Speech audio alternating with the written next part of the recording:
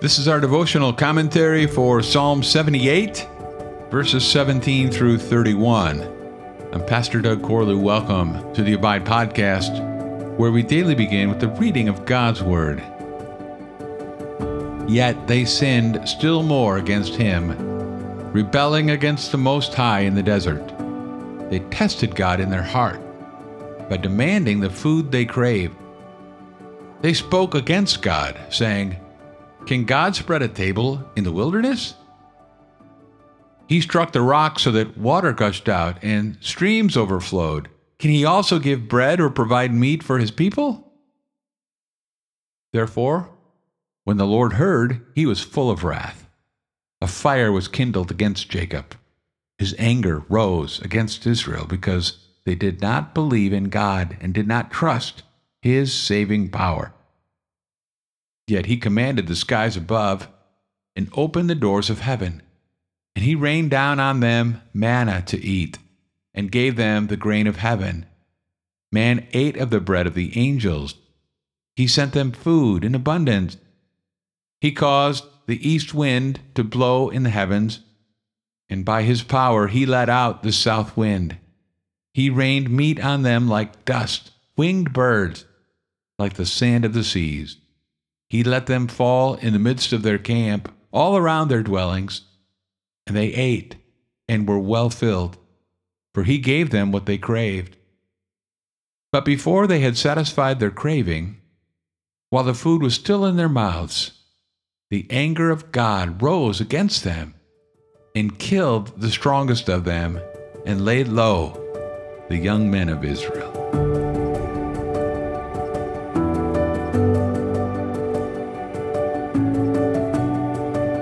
When the devil tempted the Lord Jesus Christ, he invited Jesus to jump from the temple, trusting that God's angels would keep him safe, according to the promise of His word in Psalm 91. Jesus replied by quoting from Deuteronomy 6, which says, "You shall not put the Lord your God to the test." The lesson for us is that we should never tempt God by putting ourselves in situations that require Him to do a miracle to save us, or by demanding of Him miracles that He has not promised to do. Yet this is what Israel did in the wilderness, after God had delivered them from their Egyptian bondage. They tested God in their heart.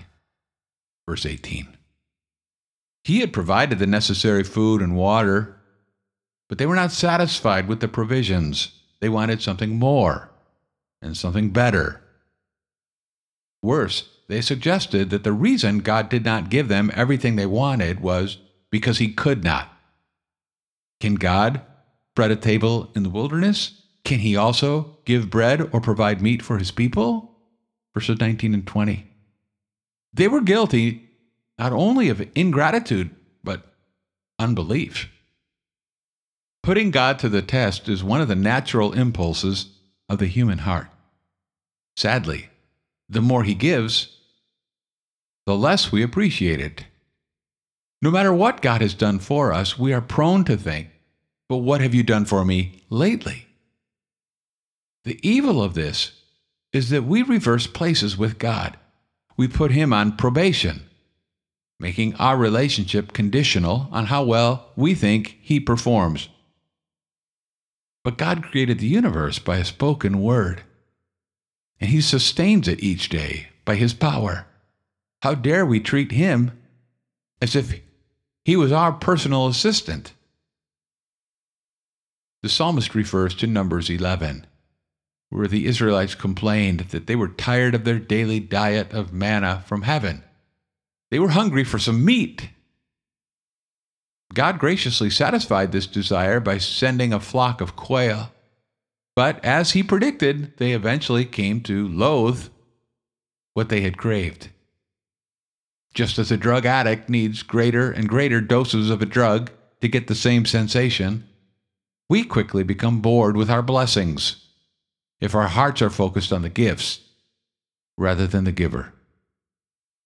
Anything besides God that we look to for meaning or fulfillment in life may provide an initial rush, but it will not provide the lasting satisfaction we long for.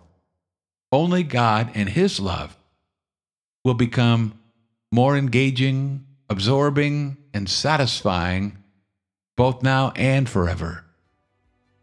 Jesus said in John 6, "I am the bread of life. Whoever comes to me shall not hunger, and whoever believes in me shall never thirst." Thanks for listening to the Abide Podcast. For more information about Summit Church of Alta, go to summitefc.com. And I'll meet you again next time as we abide, living daily in the Word.